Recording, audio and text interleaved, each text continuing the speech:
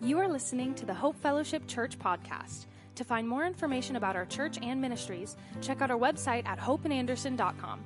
Now, this week's teaching. So today we begin our summer series with you teaching through, the book of Jonah, a short book, but we have 6 Sundays we will spend in this book. It is such a powerful, powerful book, but we want to give you some help in your study. One each week, as you know, normally you get notes when you come in the door. And then also we have a journaling guide for you as well. And inside the journaling guide is a reading guide. So it will give you in advance all of the text for each week so you can kind of read up as well. Short book. You can read through it every week if you want to, all 6 Sundays. It's a great book as well. And then there is also a QR code on the back that you can scan with your phone to go to our weekly digest, which is on hopeandanderson.com, our website. And you can go there and find some discussion questions for your private time or maybe your small groups as well. So thank you so much for taking advantage of these. The journals are on the table as you're leaving at the Welcome Center, so stop by and grab one before you get out of here today. So welcome to the book of Jonah. And so today, part 1, and it's simply titled, The Book of Jonah is Not a Story About a Great Fish. Now, I want to start there for a reason, and let me kind of just lay this out for you, because I think sometimes we confuse this with just a really great story for kids, and it's even been hijacked by certain people like Disney, right, who hijacked it and created this story, a part of it around that of Pinocchio. And so it's not Pinocchio. It's not some animated kind of event, but I wanted to bring this in light of his historical value to you this morning and to let you know that this is a real story about real people who are in a real situation in life, that of Jonah, and that of real decisions that we make. And sometimes we get on the right boat and sometimes we get on the wrong boat. And so it's really a great story for you and I to wrap our mind around. So let me give you some biblical foundation for the book of Jonah to just kind of calm any questions, I think, this morning about that of it not being a parable, as some people have said. So the book of 2 Kings chapter 14 and verse 25, it says that he restored the border of Israel to Lemo-Hamath as far as the Sea of Arabah, according to the word of the Lord, the word of the God of Israel, which he spoke by his servant Jonah of Amittai, the prophet who was from Gath-Hepher. Now, what I realize is that this is the very same prophet that we read about in this very short book, the book of Jonah. You said, but Mark, I want something a little more substantial maybe than way back in the book of 2 Kings. Well, good, I have one for you as well. It's Matthew chapter 12 and verse 39. These are the words of Jesus, and it says, but he answered them, an evil and adulterous generation seeks for a sign, but no sign shall be given to it except the sign of, here it is, the prophet Jonah, one and the same.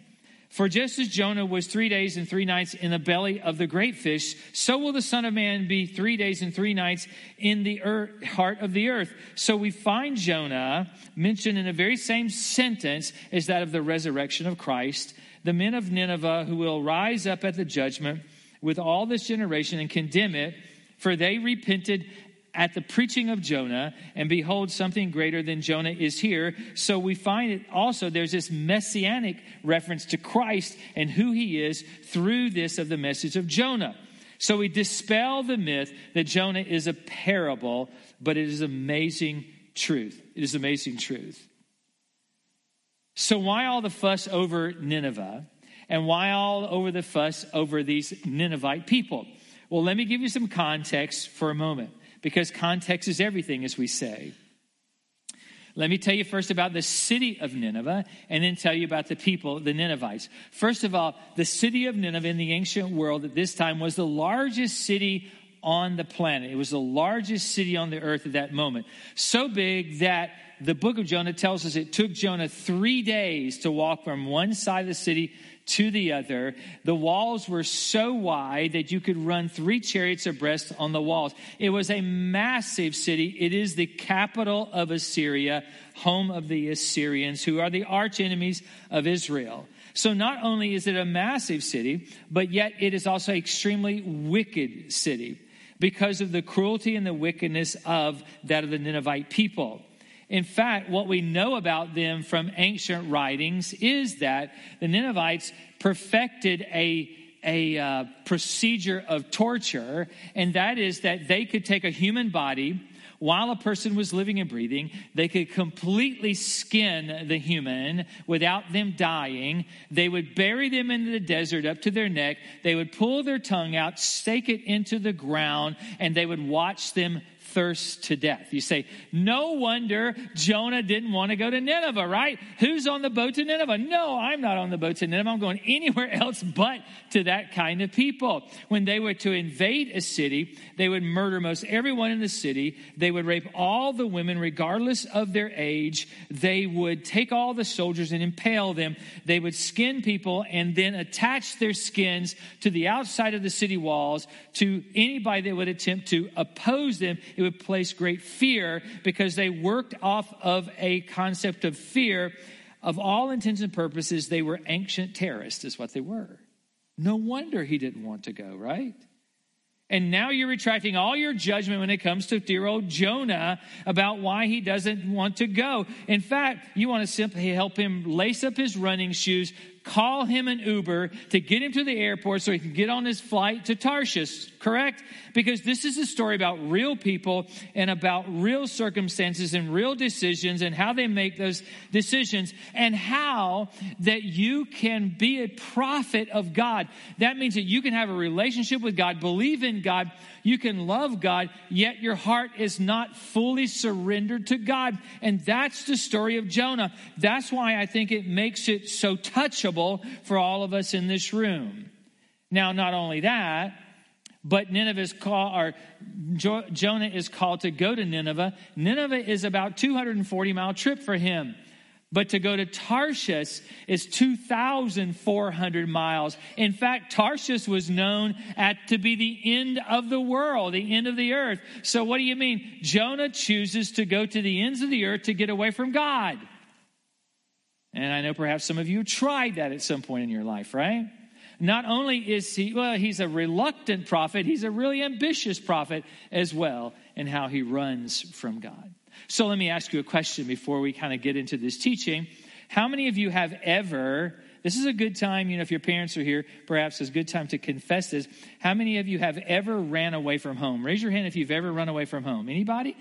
Some of you have. That's good. Hey, more of you in this service than first service. So here's the other question. How many of you have ever thought about running away from home? You just didn't have the guts to do it. Raise your hand. Yeah? Terrific. Good. Right? How many of you are 40 years old, have 3 kids, and you've been thinking about running away from home? No, don't answer that, right? Because that's not good, correct? That's not a good thing. Yeah. So, we are the parents of 3 sons, and one of our sons decided that he would run away from home years ago. And I'm thinking he was really young, like 5 or 6 years old. He was a young guy, right? And that son was our oldest, Chadwick. And so he came to Reba and I, and he told us, we were living in Michigan, and he told us that he wanted to run away from home. And my immediate response was, fine, let me help you. Is what it was. Because, you want to call their bluff, right? Okay. And so we get his little suitcase out. It says going to grandma's. It's one of the little hard case suitcases, hard side suitcases. We pack some things in there. We take him to the door. He gives us a hug goodbye, and he says goodbye. We let him out the door. The door shuts behind him, and we watch him walk down the sidewalk of our house toward the street, to the sidewalk, to the actual sidewalk. And we're thinking as parents, right, that dude, he's going to turn around any moment. He's going to come running back to us because we know he's going to be scared to death. He never turned around. He never did. He just kept walking, right? And so, my thought was, he'll come home in a minute, right? Just let him walk for a while. And of course, Reba being the mother, no, you've got to go get him. We go get him, we bring him in, and we love on him and talk to him. And so, here's the story. Here's the story of a man who is very weak, I think, in so many ways in his life, Jonah. And God calls him to go to Nineveh, and now we kind of understand why he makes this decision, right? But I think that because of the character, it makes it so touchable for us. It's why I call it the story that we all know, yet none of us really know it. Because there's so much here for us to wrap our mind around. Jonah chapter 1, verse 1. Now the word of the Lord came to Jonah, the son of Amittai, saying. So I have two very short thoughts this morning. And the first one is this. The book of Jonah is applicable or applicable, however you want to say it. Both are correct to all of us. It is something that truly touches an area of our life at some point. It is. Because what we have is we have this opportunity as we read this short book to be reminded that God is in the details of our life. And I think we see sometime God as this sovereign and massive deity who is so busy with everything in this world, especially our world that seems to be wanting to pull apart at the seams, that God is so busy that he really is not aware of all the things in our life. And so what I understand about this book is that God is in the details of our lives. God is in the absolute details of our life, that he does have a plan. And so what the book of Jonah is, it's an antidote for a theological concept called deism. And what deism says is it's the belief in a supreme being who does not intervene on behalf of humanity. But life is navigated by human reasoning alone. So we have God, and we know that there is a God, but God does not take time to intervene in the daily issues of our life. So if Jonah, this book, is not a book about a great fish, what is it? The book of Jonah is a story about God. That's what you have to see. That the book of Jonah is this powerful story about God. And in it, there are no characters that have these mighty exploits of Daniel or David or Paul or none of those kinds of things at all. But there's this weak man who we find himself in opposition to the will of God. Have you ever been there? Have you ever found yourself in opposition to the will of God? And I say that perhaps many of you have in here. But you're saying to me, Mark, I'm not on a boat to Tarshish, though, right? I'm not just thrown everything to the wind in my life, and I bought a ticket to someplace I'm not supposed to be going. I'm not there. Let me tell you that for those of you that are not on that boat yet, then the book of Jonah covers you as well. Because Jonah just wanted to be selective. You see this because he's a prophet. That's what his business card says. But Jonah just wanted to be selective in what he wanted to submit to the will of God. So what he's saying is this: God, here's the thing. I'm going to give you 60% of my life, but then there's 40% of my life that I'm going to hold back for myself. And God, 60 is better than 50. So, you should be really satisfied with that alone. And listen, God, there has to be people in Tarshish that need to know about you. So I'm going to go over there to Tarshish and I'm going to preach to them instead of going to Nineveh. You know what we call that? It's called compromise. It's called compromise. We're trying to strike a deal with God. I wrote in my journal this week, partial obedience is still full-blown obedience. And we have to wrap our mind around that understanding that partial obedience is still full-blown disobedience. That this is not about you negotiating a deal with God. This is a narrative about surrender. And it's about a surrender of your heart in its totality to the will of God. Well, Mark, since you brought this thing up about the will of God, I don't even know what the will of God is for my life. And I think it's a phrase that we've used in church so many times that it's almost become like this ethereal idea. It's sort of like a smoke that you can't ever wrap your hands around. And so we hear it and we kind of just let it blow away from us because we really don't understand it. And so I believe there's many in this room this morning that are there. They're there. That you don't have a definite city that God has spoke to you about like Nineveh. That's not it. But I believe that the will of God in our lives many times is as much about the direction that our life is going as it is about the destination for our life.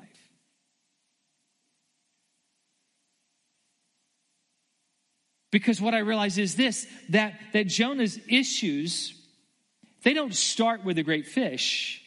They don't, not at all. But Jonah's issue starts at the kiosk when he's buying the ticket to get away from God. That's where the issue begins. And so when I kind of begin to wrap my mind around this, what I realize is that in this life, there's always going to be a ship available with a ticket just for you sailing in the wrong direction.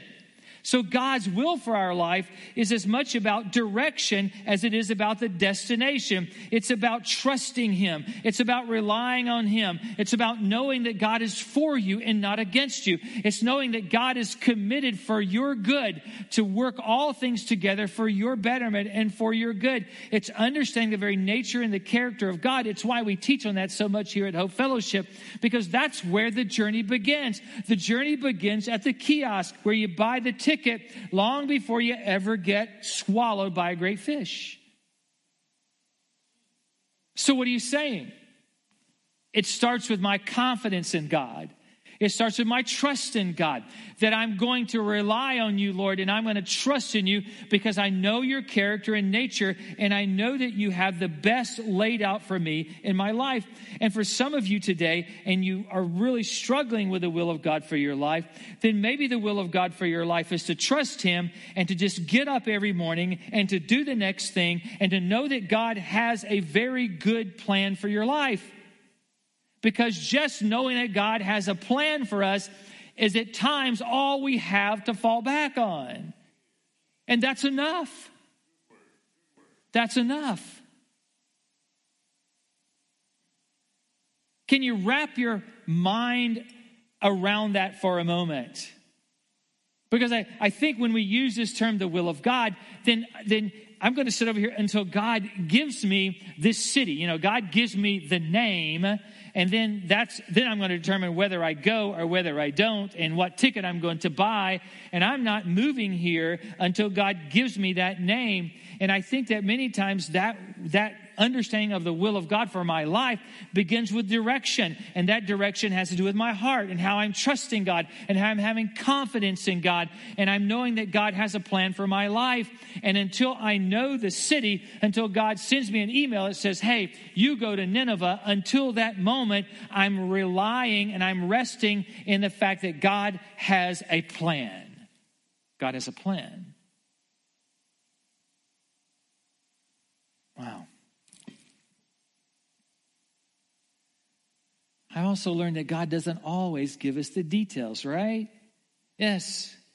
So when we travel, and I've told you this before, it just came to my mind that we always use an app, and it's called Waze, and then there's an app on your phone called Maps, right? That's right.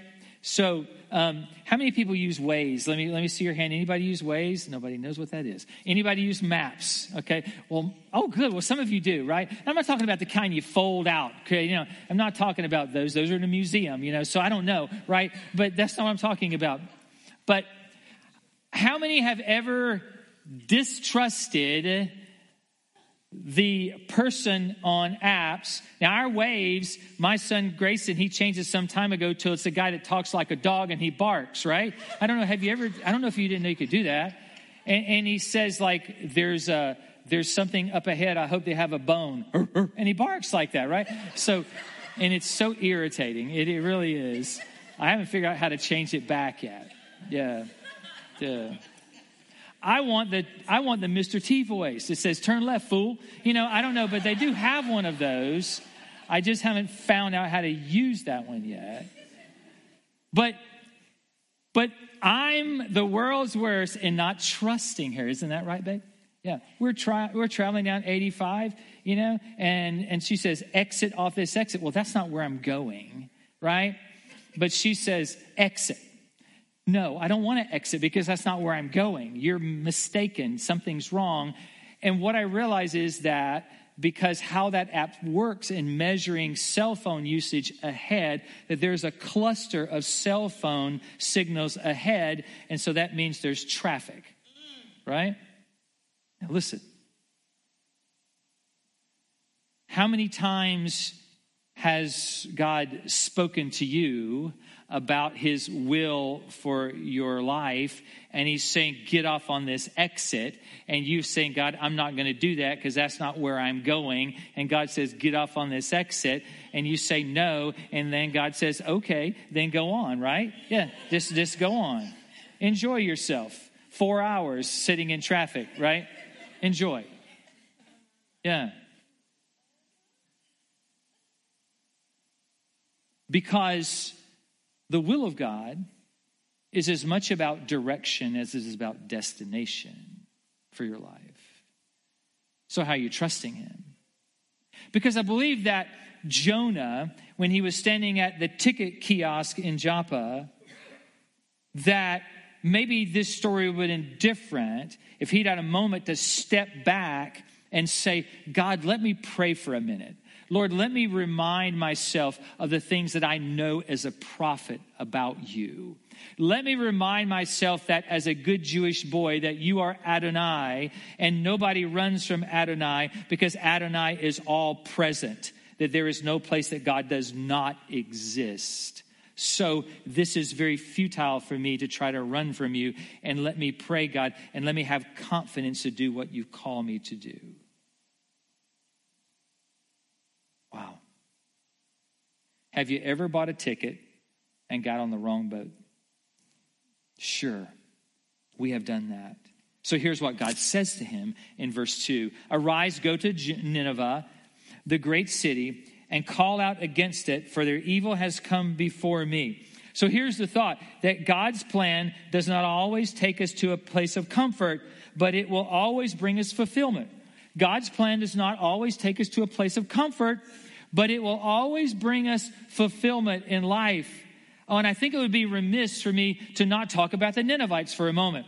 Because when I begin to look at this narrative, these short 3 verses, what I realize that God has this interest in the Ninevites. God is interested in the Ninevites. And when I look at that, what I realize is that he has chosen the most evil and cruel people on the face of the earth to send Jonah to. Why? Because God wants to express to you what he's interested in. Because if he chooses the top tier, the most evil and wicked people on the face of the earth, and he says to Jonah, I want you to go and I want you to preach against their sins because it's come up to me. God's interested in them. Then that covers everything else below that. And when I look at that, what I realize is this, that I don't have a latitude in my life and I don't have the ability to choose to say, okay, here's a group of people that I'm going to love, and here's a group of people that I'm not going to love. Here's a group of people that I'm going to say, God, you judge them because that's what they need, and then I'm going to love all these other people over here that are kind of easier to love in my life. God never gave me the latitude to make those choices. That's why he chose to love the Ninevites, because he chose to love those that were the most evil on the face of the earth, and it brings it all the way down to anybody else in life, because here's what God says. He wants us to have a heart. God wants us to have a heart for the things that matter to him. Now, let me talk about that for a moment. Because a surrendered heart is having a heart for the things that matter to God. So if the Ninevites matter to God, then the Ninevites must matter to me. Can I get an amen? Do you know what you're saying amen to? All right. Because what that means is this, that I can't choose to reach certain groups of people and not reach other groups of individuals. I can't call out certain groups of people and people groups in our culture and say to them, hey, here's the thing, that they've gone way past the grace of God, so they're not reachable, and I can't say, and I'm not comfortable to having a conversation with them either about where they are. It eliminates all of those kinds of things. It brings me back to the heart of God and the will of God. It's Matthew 28:19. Go therefore and make disciples of all nations, baptizing them in the name of the Father, Son, and the Holy Spirit, teaching them to observe all that I have commanded you. And behold, I am with you always to the end of the age. God is interested in the Ninevites. So since you said amen, that just opens the door for me to ask you a great question. Frame this question as if you were Jonah for a moment. Who or what people group have you declared to be your Ninevites? Because Jonah never wanted to go to them. All he wanted God to do was judge them. Good word. Think about it. Who? Wow, it gets quiet, doesn't it? Yes. What if I had you turn to your neighbor and tell them who your Ninevites were? That would be, you wouldn't want to do that. That would make this room extremely uncomfortable. Why? Because I know that. So who is it? Is it those people that have been incarcerated? Because you say, well, they're getting judgment by, our society and God. Or is it those that are displaced in our society? Oh, wait a minute. We're about to go into a new political cycle. Aren't you excited about that? Absolutely. All the commercials and all that. So is it somebody of an opposing political party to you? Wow, you guys reacted about that just like first service did. You got quiet on me, right? Yes, it gets very quiet.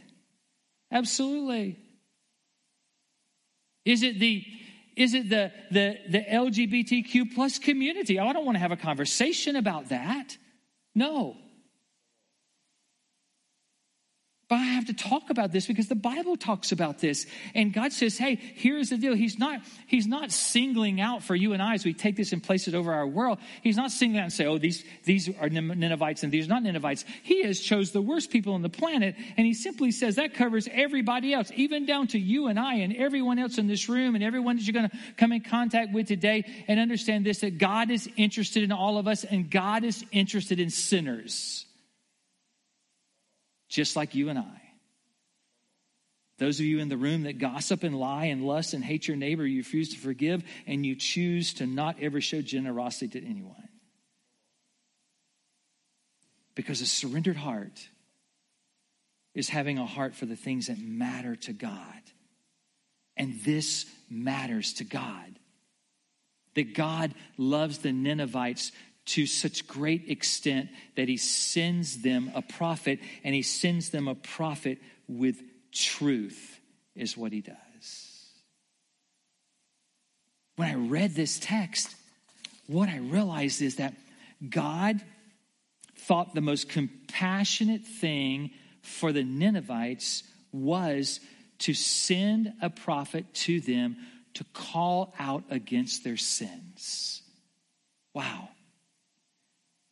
You're not going to fill up a church, right? If we send out an advertisement to you maybe Wednesday before that Sunday, and we send this out on social media and say, hey, come on, because Mark is going to be calling out against your sins Sunday morning. So you got to come. Make sure you come get a donut and coffee and get a good seat, right? For that, because you want a good calling out service, right? And nobody's going to stand in line for that. But God saw that as the most compassionate thing that he could do for them, because again, God is interested in the Ninevites. And when I look at this, what I realize is that God expresses a very powerful New Testament concept here in the Old Testament. And so what he does, he shows them great love by sending them a prophet, and he speaks truth to them because he calls out their sins. It's the New Testament process or concept of truth and love. And from truth and love, repentance is realized. Wow. Do I love people around me that I don't understand, that I don't agree with, who I believe biblically are sinful? Do I love them enough to speak truth in love to them? Or do I believe that God has called me to avoid them, and through my avoidance, they're going to know that God loves them? And if you believe that avoidance works that way, then Jonah was on the right ship heading to Tarshish. But we know that's not true. It's a powerful thought. To love all people, to hate all sin. To not hate people at all, but to love all people and to hate all sin. Can I tell you where that love all people, hate all sin starts? It starts in your own heart by hating your sin first. Good word. That's where it begins. So can I continue? Verse 3.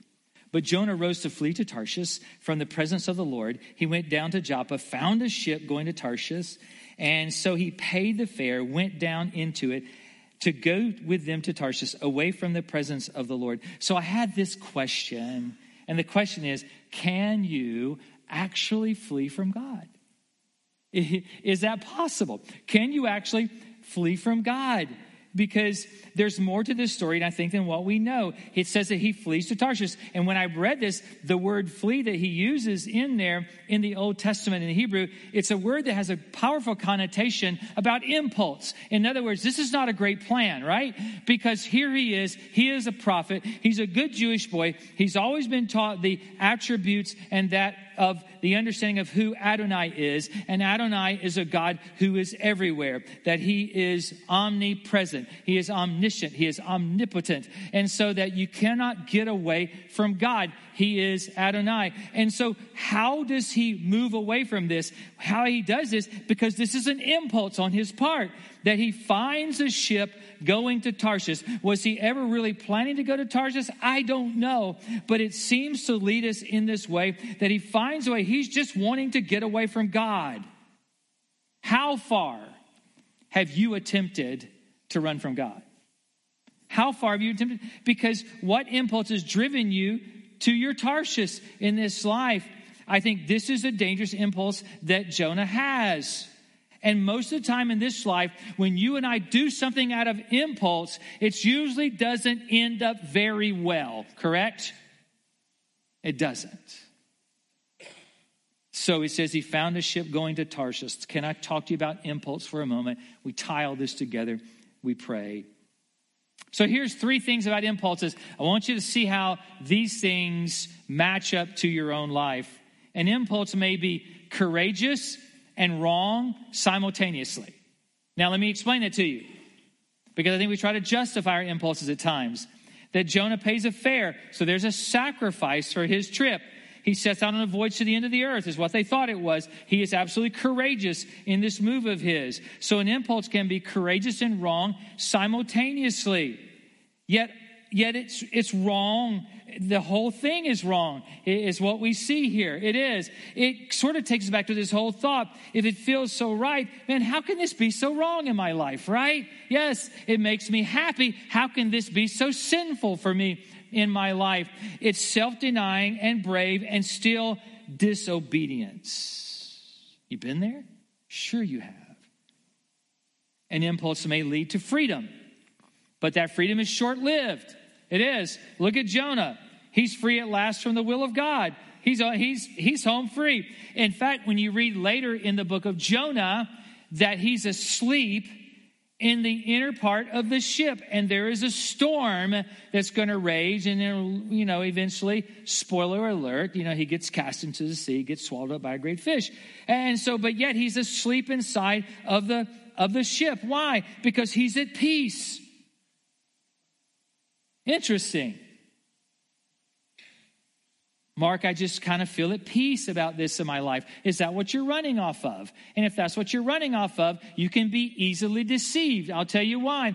Because there is a peace that God gives us, yes, as it lines up with Scripture. And then there's a peace that we have sometimes that's based upon ourselves. Because really what it is, we just feel better. It's not necessarily a peace at all. So the third is this.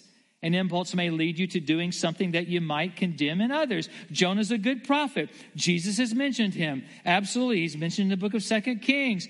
Would Jonah have advised any other prophets in his prophet group, appears, to do what he's doing? Absolutely not.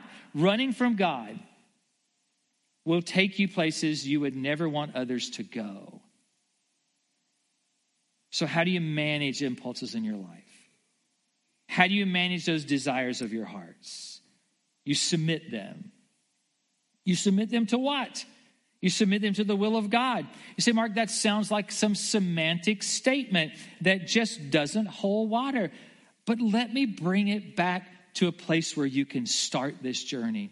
Because for you, for me, it starts at the ticket kiosk. It does. It starts with trusting God when you have just maybe a direction only and you don't have a destination. It starts with trusting God when you just don't know where to take the next step, right? You don't know what to do when you come to the next corner or the next fork in the road, that you just say, God, I'm going to trust you, that you have a plan for my life and I'm going to lean into you. And so tomorrow I get up and I just do the next thing and I trust you, as we said before, knowing that you have a perfect plan for my life.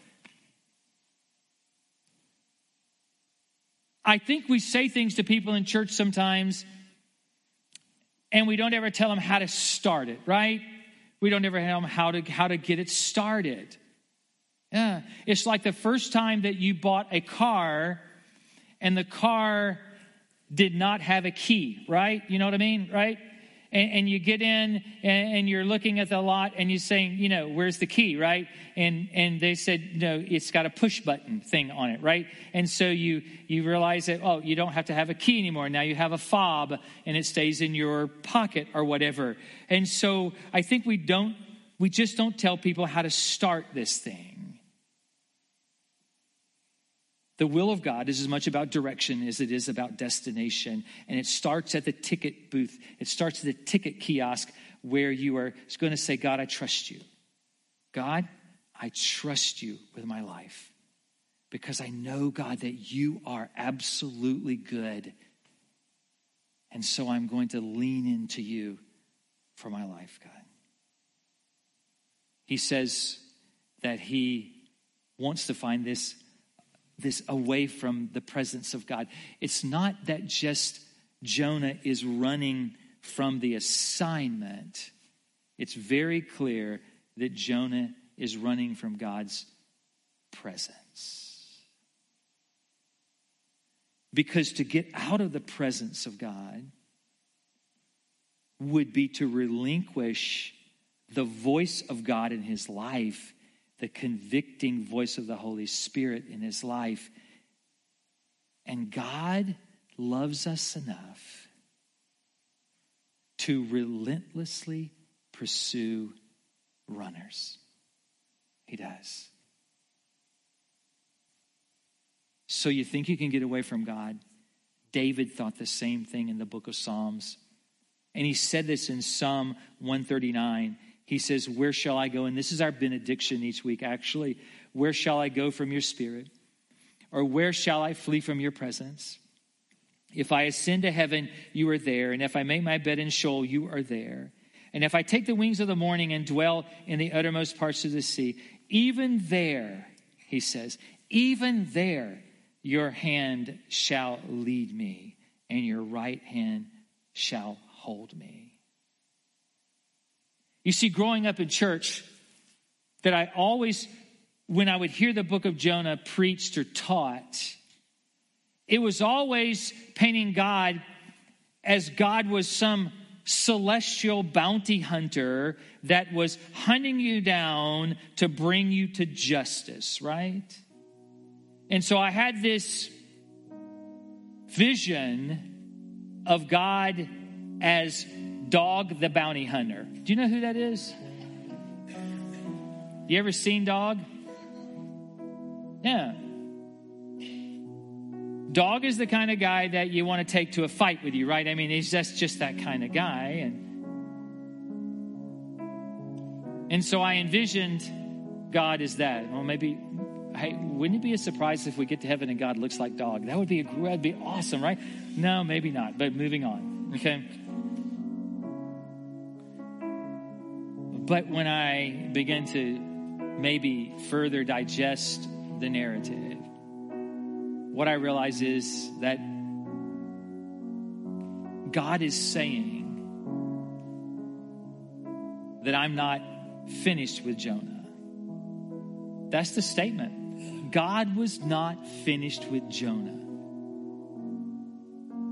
You see, yes, selective obedience is disobedience. No, I can't take that out of the Bible, retract that statement today. That's not possible. I can't take it out of the Bible either that the Lordship of Christ is absolute for our lives. I can't remove that because it is absolute. But what I want to say to you, that if you have ever gotten on the wrong ship because you bought the wrong ticket, or if you find yourself on the wrong boat to Tarshish this morning, listen, God is not finished with you. He's not. God's not finished with you. God has a perfect plan for your life. That doesn't mean that you're not going to become fish food for a little while, right? True. Yes, that may happen. Things are going to happen as a result of your decisions. But I would say to you, rest in this, that God is not finished with you, and God has a plan for your life. God has a plan. Trust Him. But Mark, I find myself at the ticket kiosk today. You know, I'm there at the port at Joppa, and I don't know what to do, and I can't really discern God's will for my life, and I just, which way do I go? And can I tell you something? Step back from the booth for a moment. Step back. Yeah. Take some time with God. Remind yourself of the things that you already know about Him. That He is good and He is perfect and He is kind and He is loving. He brings direction to our lives. And He, as the good Father, always advocates for the very best for you and I. Always. So trust Him. And rest in Him that He has a plan. He has a plan.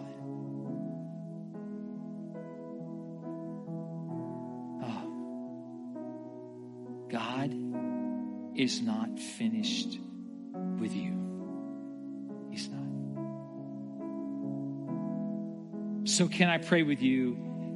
And let's give God opportunity to speak to us this morning. So if you wouldn't mind just bowing your heads or closing your eyes or however you want to take a posture of prayer, just saying that quietly.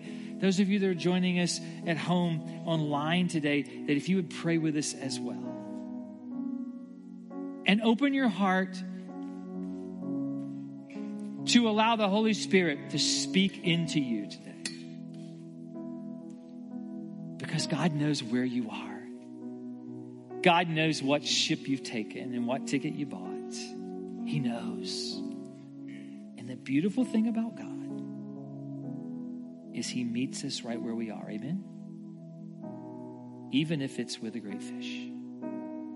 Father, we take this time to pray before you as your children.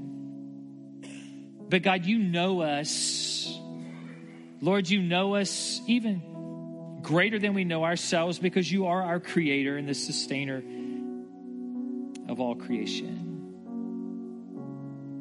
And so, God, you know exactly where we are. Pretense and Lord, whatever we may pretend is going on in our life, God does not in any way sway you because you know us. So, Lord, let this morning be a moment of total transparency before you from our hearts. Because, God, some of us have struggled with your will for our lives for a long, long time. And, God, we have failed to understand that it's just as much about direction as it is about destination. And God, our direction in this life is set by trusting you, leaning into who you are and your character and nature, to knowing that you do have a plan for our lives, and to know that that plan is good, for you work all things together for our good. So, Father, we sit in that this morning. We just find us a place to just sit in that today and rest in that, Lord. Father, for those that find themselves on the wrong boat and they're in the middle of the ocean, God, may they be reminded by this amazing narrative and by you through the power of your Holy Spirit that you are not done with them yet. God, that you are working in their life and you are long-suffering. And God, you are committed to finishing what you have started within us. So God, we surrender to you. Father, may we begin with this understanding that a surrendered heart values the things that you value, God, and that's people. So God, forgive us for those moments that we have segregated certain groups of people and say, God, they deserve judgment, as if somehow we don't deserve judgment ourselves. But God, help us to be like your plan with Jonah, that we speak truth in love, that avoidance is not a tactic to bring people to you, God, but yet conversation, love, prayer, and truth. So, Father, forgive us of our prejudices. Forgive us of our prejudice in all forms or fashion. And, Father, may we love all people and hate the thing that you hate, and that is the sin that harms your children. So, God, let us have your will in our life starting there today, Father. So, Father, today we surrender our hearts to you. No longer 60-40, God. No longer 70-30. We surrender our hearts to you entirely, Lord. And I realize, God, that's a journey for us, but it has to start somewhere. So, God, let that journey begin today, where we say to you, God, I totally surrender my heart to you, God. Every area, every moment, every room, everything I've ever held, everything, every stronghold, I surrender to you today, God. Everything.